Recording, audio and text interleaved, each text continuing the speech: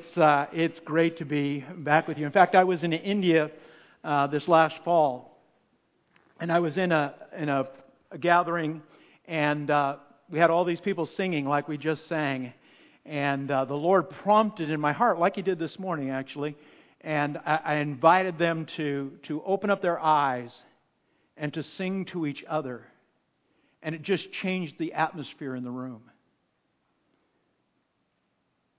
Because it's a reality that it's not just me that He loves, but it's us.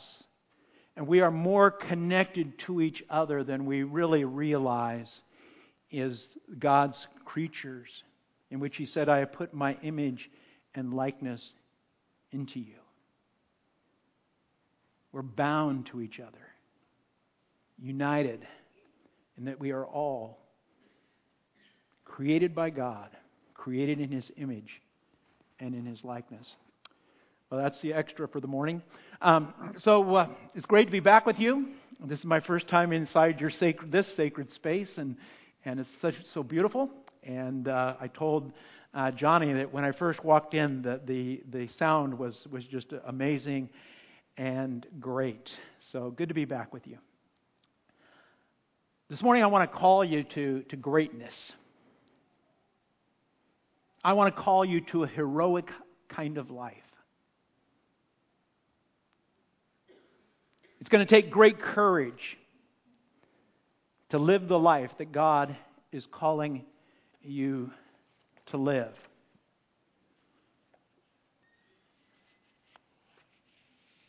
The book that we open today is unlike any other book. I grew up in the church. I went to Sunday school nearly every Sunday. The only Sundays that I ever missed were Sundays that I was sick. I went to church on Sunday night. As I got older, I went to youth group. I went to camp. Went to vacation Bible school, and in vacation Bible school, I took my Bible because you got points for bringing your Bible to the vacation Bible school, and I wanted my team to win. I listened to the Bible stories. I listened to sermons. Went to conferences, did all kinds of things. But usually the Bible remained on my bookshelf or somewhere in my room the rest of the week. And I had to dig it out for Sundays or whatever special thing I had to go to. And it was at a crossroads, a crisis in my life when I was seeking to know what God's direction was for me with regards to career, that I began to read the Word of God as I commuted into San Francisco to work. And out of that time, I sensed God's call to pastoral ministry, to professional ministry. And so I came on staff at the church that my wife and I were attending at the time, and started seminary. Finished my first year of seminary work, just about killed me. Taking Greek, I think it took me, I didn't take it. But I took a course in the summer with a guest lecturer who came in, and it was only a week-long course. And in the midst of that course, the instructor called those of us that were in that room, and probably a room about filled like this. He said, I call you, I challenge you to become a man or a woman of God. Now, I'm not sure I understood what that meant at the time, and I'm not sure I still understand fully what that means.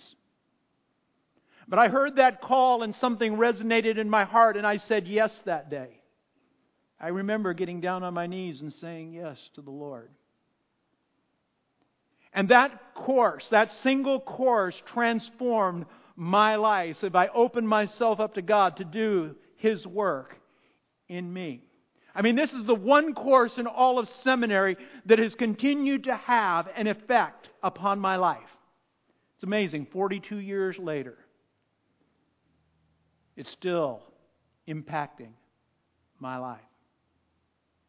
And a part of that journey was the journey into the Word of God. I was challenged that day to spend time with God every day of my life.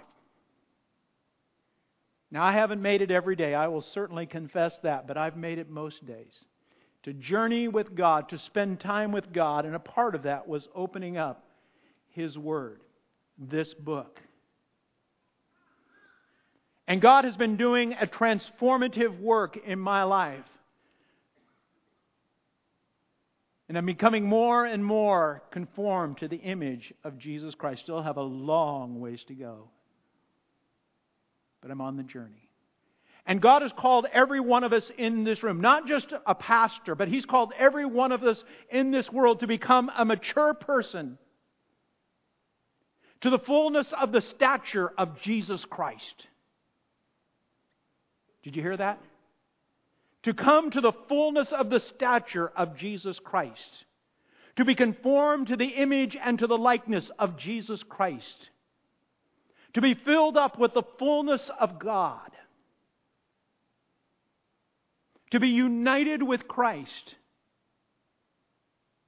And that is a call to a courageous, heroic life. Because that life calls you, calls me, calls all of us who are followers of Jesus, who live in communion with Jesus, to die. But that death is with a purpose, and that is for resurrection. Every death is an opportunity for resurrection.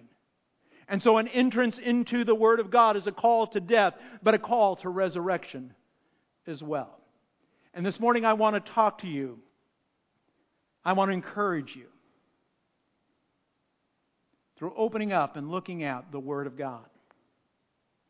Now, as I come to that place this morning, I want to remind you that I don't want you to hear my voice. You'll hear it. But I want you to hear a deeper voice. I want you to hear a louder voice. And that's the voice of God. That's the voice of God. Let's be still for just a moment.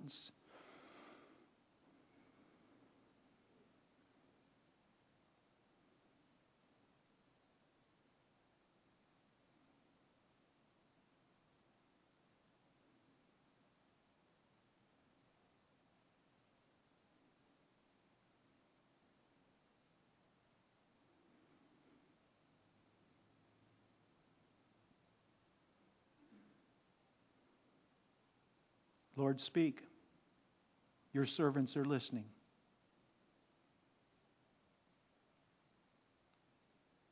And we say yes to you. In Jesus' name we pray. Amen. So if you have your Bibles this morning, I would encourage you to turn to Hebrews chapter 4. We're going to be looking at just 2 verses. In the first service, I only got through 1 verse, so maybe we'll get through 2. The context of the passage in Hebrews chapter 4 is a call for the people of God to live in rest. And God continues to call us as the people of God to live in rest, that you are to be a person at rest. How many of you are resting this morning? How many of you have anxiety wrestling inside of you? How many of you are got your mind racing with all the things that you have to do? This world presses upon us and says, oh, you got so much to do, so much to accomplish. And it causes us to be anxious. It causes us to desire to just press on, and we've got to go through and accomplish. But God calls us to rest. Now, that rest doesn't mean we put our feet up on the ottoman or we recline back in our recliner, but it's in the midst of this life, of all that we are called to do, living in a place of rest. That there's a rest. Jesus said, come to me, all who are weary and heavy laden, and I will give you rest. He didn't say come and just be away. He said, no, come and do life. There are seasons for being apart, but there's seasons for being involved. But do it all in rest. That's the life of the person who is living in maturity. Jesus Christ always, even in the garden, in the struggle of going to the cross, I believe there was a rest. Even though there was an anxiety, there was a rest. There was a rest. You know how the world might look at us differently if they saw us at rest. At rest. So in the midst of that context, the writer of Hebrews then says in verses 12 and 13 these words. He says, "For the Word of God is living and active, and sharper than any two-edged sword, piercing as far as the division of soul and spirit, of both joints and marrow, and able to judge the thoughts and the intention of the heart. And there is no creature hidden from His sight, but all things are hidden and lay bare to the eyes of Him with whom we have to do." May God bless the reading of His holy Word. The Word of God is living and active. What is the Word of God? What is the Word of God? Well, in 2 Timothy 3:16, we read that the Word of God is living and active and sharper than any that's not 3:16. All Scripture is inspired by God and is profitable for teaching, for reproof, for correction, for training in righteousness, that the man of God may be adequately equipped for all good works. All Scripture is God-breathed. Now, as Paul is penning this to Timothy, he is probably referring to the Old Testament Scriptures because that's the only Scripture that was available at that time. There may have been some of Paul's letters that were beginning to recognize their authority, to recognize their place in the church at this time. But predominantly all that was recognized as Scripture was the Old Testament. And Paul is saying it's inspired by God, that God is involved in it, that there was the hand of man and the hand of God mysteriously joined together in the writing of this Word. And that's what we believe about the New Testament as well. That in the writing of the New Testament Scriptures, there was the hand of God and the hand of man mysteriously involved in penning it for us today. And it continues to carry forth as the Word of God. It was not only inspired in its writing, but I believe it was inspired in its collection as well. It is coming together as men sat around the table and tried to discern what is the Word of God and what is not the Word of God. That God was there in that moment as well. And so I believe that this book that you and I open every week is the Word of God, an opportunity for us to hear from God. But in the prologue of John writes, "And the Word was with God, and the Word was God. And the Word became flesh and dwelt among us.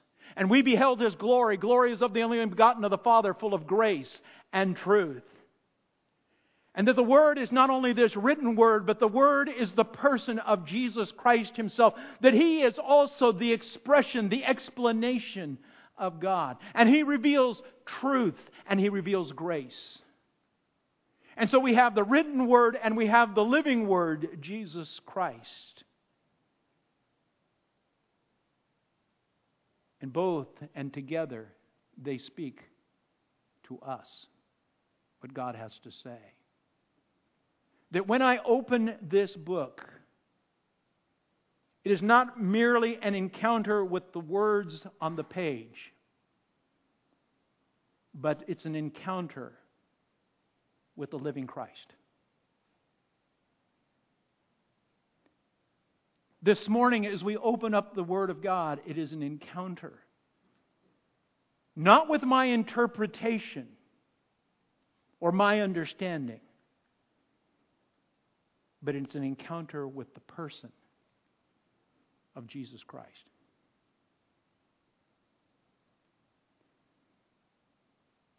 That the Lord is here and He is speaking. When you sit in your room and you're in your chair and you open up this Word, it is an encounter for you with the living person of Jesus Christ. It is not an encounter merely with a text, but an encounter with the person. The person of Jesus Christ.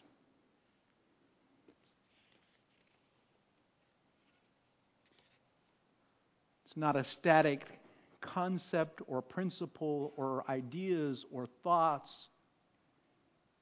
It's Christ. Jesus said in John 5:39 and 40, "You search the Scriptures because you think that in them you have eternal life. But it is these that bear witness of me in order that you may have life." See, the Pharisees thought that the Scriptures were to reveal a better way of life, that if I take the Scriptures, I'll receive a better way of life. I think that we're more like the Pharisees than we want to admit oftentimes. Because we oftentimes come to the Scripture seeking an answer, seeking a better life. That I'll find a principle, I'll find a nugget of truth, or something that I can take and apply to my life. Some practical thing that I can use. How do I know that? Because I've read the Scripture that way and I've preached the Scripture that way. But it's more than that. It's an encounter with the living Christ. It's an encounter with the person. It's an encounter with God. And as I see Scripture that way, it transforms how I approach it. It transforms the allowance for God to do in me what He wants to do. We look to the Scriptures oftentimes for a way to give us life. And usually that life means making it easier and making it more comfortable. But it's an encounter with the person of Jesus, who calls us to die in order that we might live. You see, the Scriptures call us to death, but that death doesn't leave us there in death. It brings us to the place of resurrection. It doesn't leave us in the place that we are in our lives. It takes us out of that place of deadness, and opens up the door for resurrection life within us, where Christ is more fully formed in us, and Christ becomes evident through our lives. Jesus said, "The Word bears witness of me." It's in a dynamic encounter with God.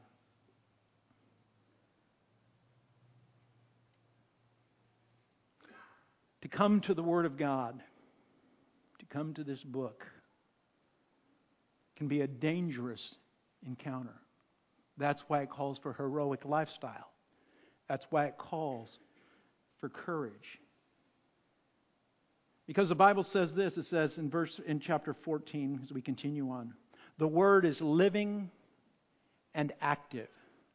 This is a living and active word. It is not a static word. It is not a dead word. It is not a word that's just contained within these pages. It is a word that comes alive in my life. It is a word that meets me where I'm at today. It's a word that meets me in the workplace. It's a word that meets me in my family life. It's a word that meets me in my neighborhood. It's a word that meets me in every sphere in which I walk, because Christ is interested in every aspect of my life. He's interested in forming me so that always, in every activity, Christ is being seen. And so it's a work that wants to give more life, which means I've got to continually be dying. It's an active word. It's a word that is creative. It's a word that is recreating. It's creating me into the image and likeness of Jesus Christ. You know, when I went to Sunday school and I went to hear all the sermons on Sunday morning, I usually fell asleep when I was really young. And when I hope you don't fall asleep this morning. When I was, going to youth group, I didn't know what was happening. I thought I was supposed to learn all these facts, all these stories, and all that. But God's doing a deeper work, and I believe that all those things were creating a work in me that was transforming me that I had no awareness of. Because God's Word is always creating. Remember Genesis? How did God create the world? Through His Word. He creates in us through His Word. And when we become cooperative with that work of God, it can become far deeper. The Word of God is dangerous because it's sharper than any two-edged sword. As I was thinking about this week, or even last week, I had this memory of the 1992 movie, The Bodyguard. Any of you remember that movie? Some of you are old enough, some of you are not. But in that movie, Kevin Costner is the bodyguard. And in one scene, he takes his Marine Corps sword off of the rack that it's on. And Whitney Houston, whom he is guarding, who is a singer, and he takes her chiffon veil and he tosses it into the air. I believe it was blue, if I can recall correctly. And he just lets it fall over the sword. And that sword, in its sharpness, just pierces, cuts through that chiffon veil. You remember that? Sharper. The Word of God, sharper than any two-edged sword.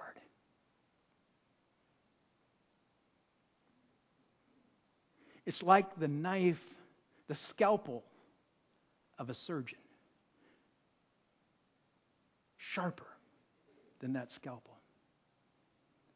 Sharper than any two-edged sword. Piercing as far as the division of soul and spirit. So it's not an outward work. It's not cutting of the flesh. It's not a flesh kind of thing. It's a word that comes and pierces to the very center of my being, into the place of the soul, into the place of the spirit, that unseen place, that place that we can't even truly define that's in us.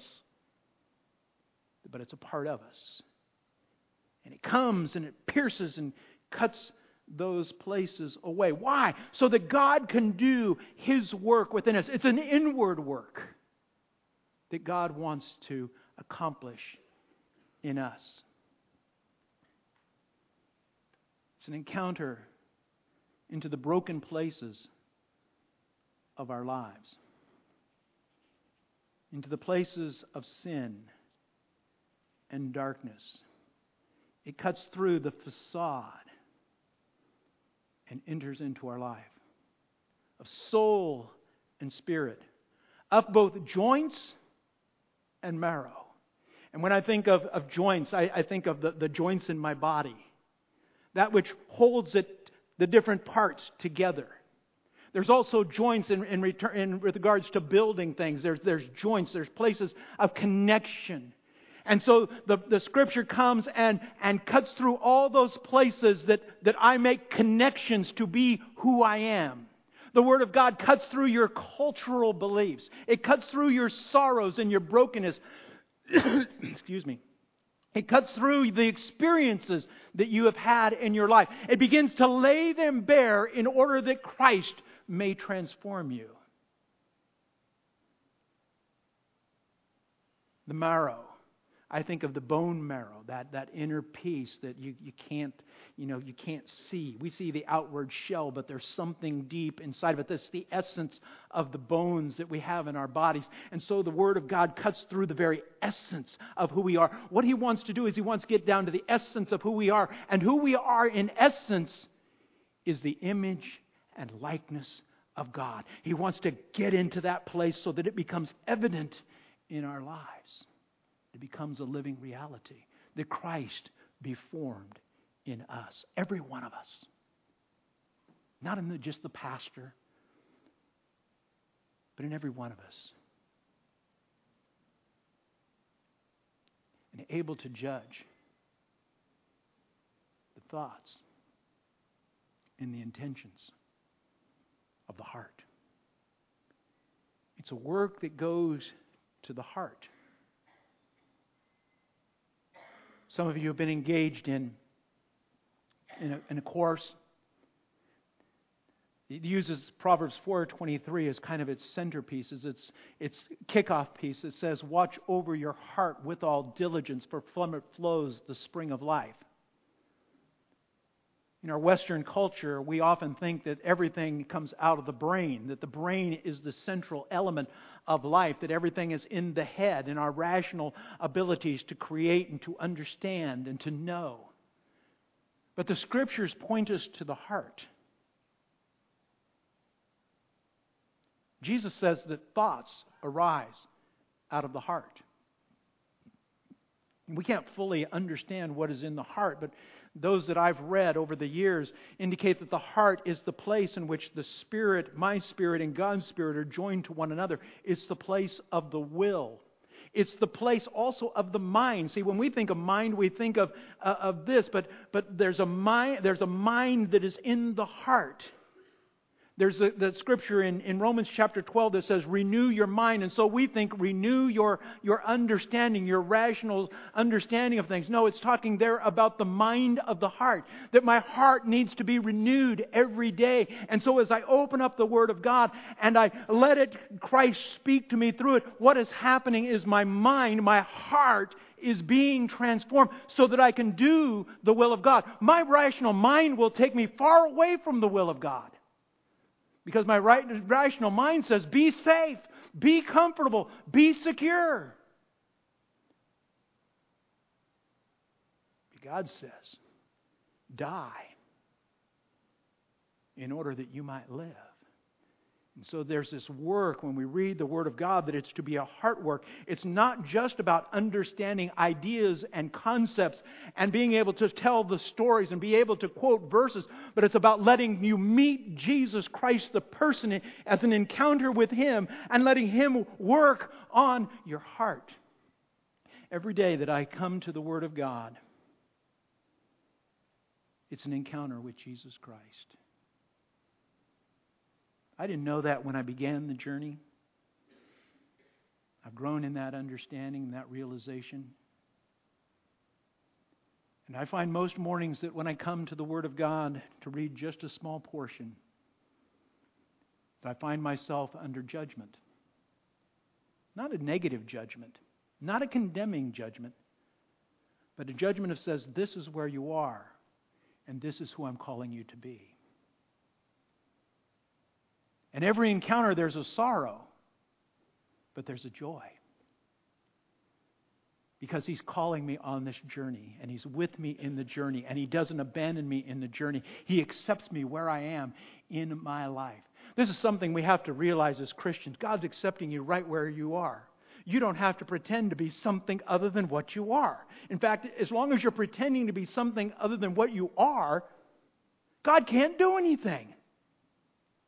It's only when you accept who you are, fully who you are. Yes, I am a contradiction. I am living in Jesus Christ, and at the same time, my life is full of sin and brokenness. And there's mourning over this, but there's joy in the reality that He has accepted me still, and He's still working me. And He's not saying, well, you should be here. No, He takes me right where I'm at and says, come and go with me further. Come, journey into me more deeply.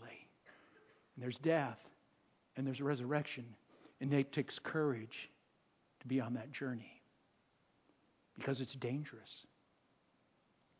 Because it strips away the old self. It strips away the brokenness. But we're used to living in the brokenness. We're used to living in the identity of who we are. And so that becomes comfortable for us. And to step away from that comfort is even more dangerous because you don't know what it's going to lead to.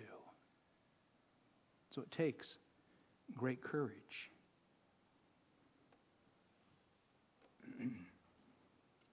The encounter with the Word is going after my broken places in my life so that the image and likeness of Jesus Christ may be conformed in me.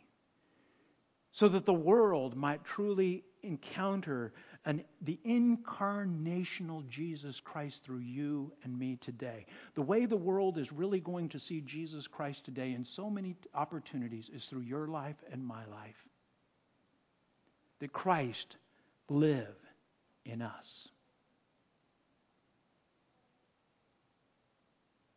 I can't just be satisfied with being saved.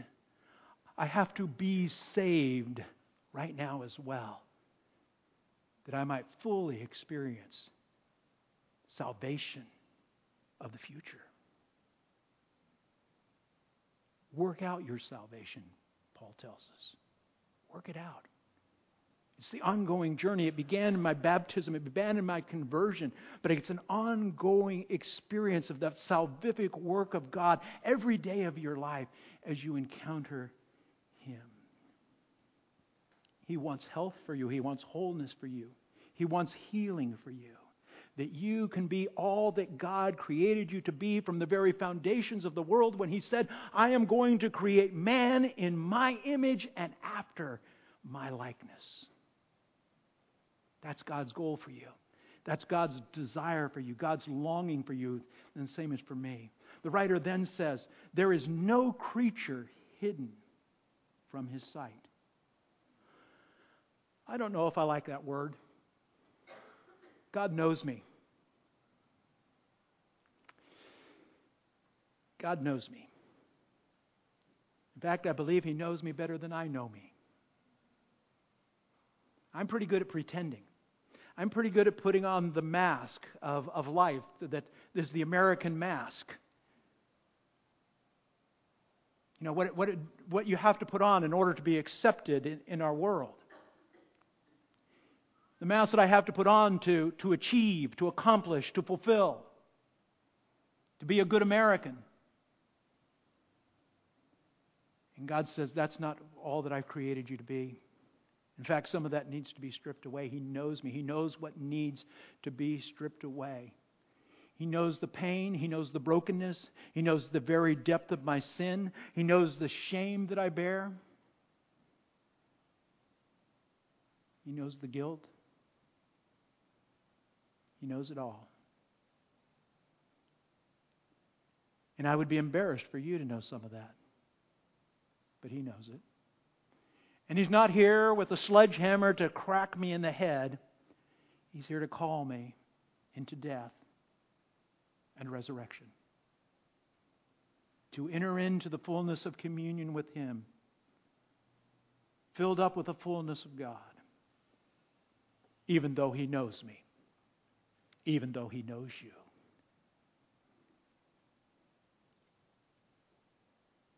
And he goes on, he says, but all things are open and laid bare to the eyes of Him with whom we have to do. All things are open. All things are open to Him and they're laid bare. There's nothing you can hide. He sees the heart. He sees the thoughts that run through your mind. Nothing's hidden.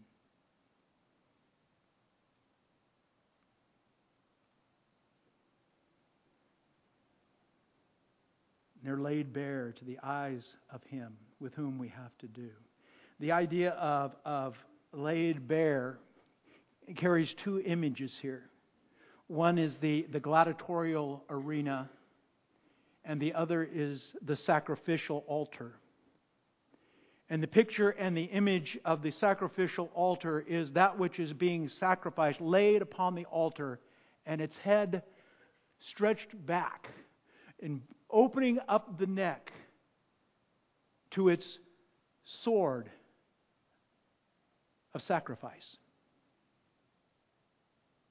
And so when we come to the Word of God, we're fully exposed. There is nothing hidden from God. There's nothing that we can keep Him from working on where He wants to work on us. And He comes and He cuts. And we die that we might live.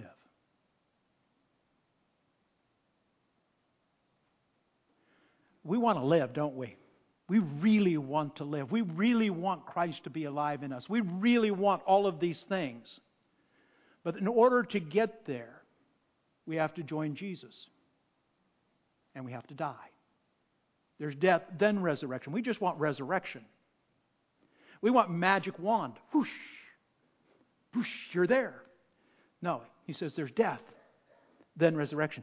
In the gladiatorial arena, it's the image of the vanquished soldier being taken by the victor and laid over his knees and his neck laid bare, and the slash of death coming to that one who has been vanquished and dying.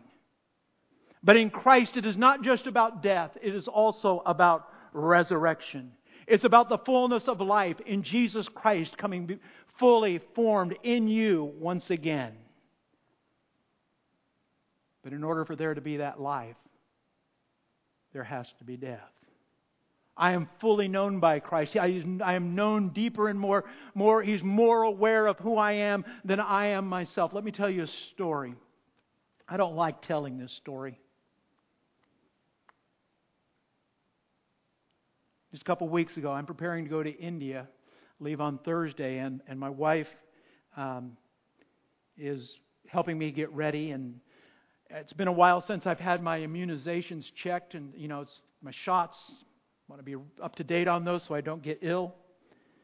And just before we moved here from California, this has been 2.5 years ago now, my wife and I, the day before we moved, we went to Kaiser Permanente, which we are part of in California, and we had them put on disc our medical records so that we could bring them here and quickly get them to doctors.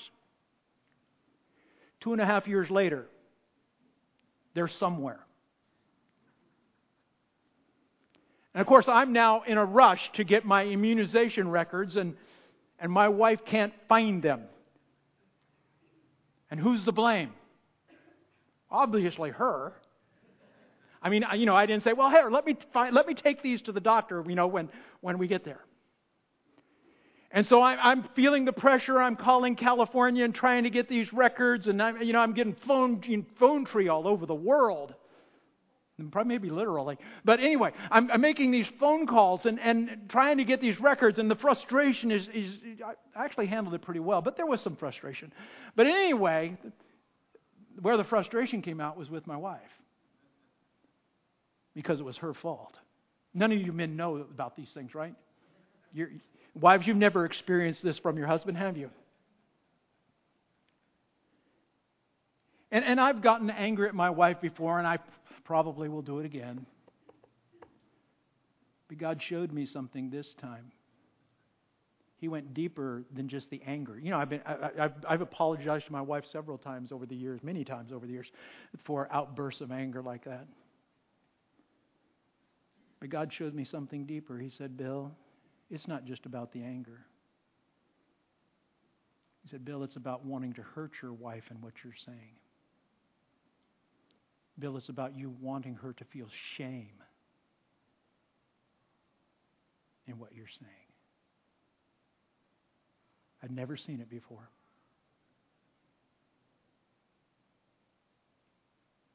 That takes it to a whole nother level. I don't really want to hurt my wife. I really don't want to shame her. And I didn't think, well, let me shame her. I didn't think, well, let me make her feel bad. It wasn't like I thought that through. It was just what I did. You know what I'm talking about? Came out before I knew it was going on. And the Word of God exposes us to those things. But the way to resurrection, the way for that transformation where I don't do that anymore, is first of all to become aware of it. That's the work of God, helping me to become aware of it. And then for that transformative work through repentance and saying, oh God, I never want my wife to experience that again from me. That the transformative work begins and continues in my life. I'm not saying I'll never do it again even. But I'm further down the road than before. And that is because the Word of God is working and changing my life. But it takes a consistency of being in that Word, of exposing myself to Jesus Christ and letting Him do the work that He wants to do, that I might be created in His image and His likeness. Not just for my sake, not for the sake of my wife only, my children, and everyone else that I live in touch with, but for the sake of the world. For the sake of the world. Brothers and sisters, God is calling you and me to a life of reflecting, of being Jesus Christ in the world today. And a part of that journey is going to take us into the Word, not only the written Word, but the person of Jesus Christ, the Word. and having divine encounters with Him so that our lives can be transformed, where we die in order that Christ might truly live. Will you join me on the journey? I know that some of you have been on that journey. Praise God, keep going. Some of you have started that journey and stopped on that journey. I know about that as well. You started the first of the year and you probably said, I'm going to read my Bible every day. I'm going to pray every day. I'm going to do all these things every day. And now you're a month in, and you've already stopped. That's okay. You stopped eating one day too, but you didn't stop forever. You got back up and you ate the next day. Feast on the Word of God. Feast on Jesus Christ. Eat Him. Put Him into your life that He might reflect through you into the world for the sake of the world in which you and I are invited to live in. God bless you. Let's pray.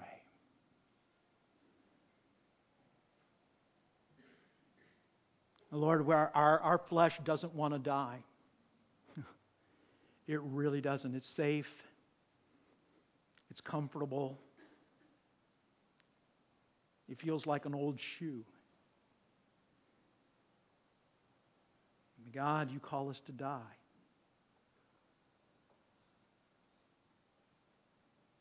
But on the other side of death is your resurrection life. Lord, we desire that.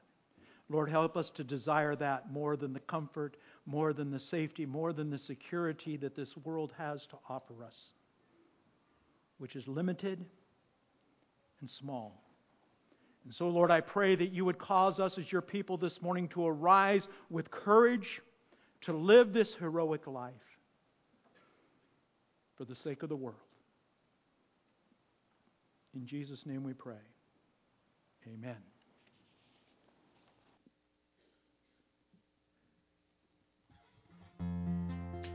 Thanks, Bill. Let's all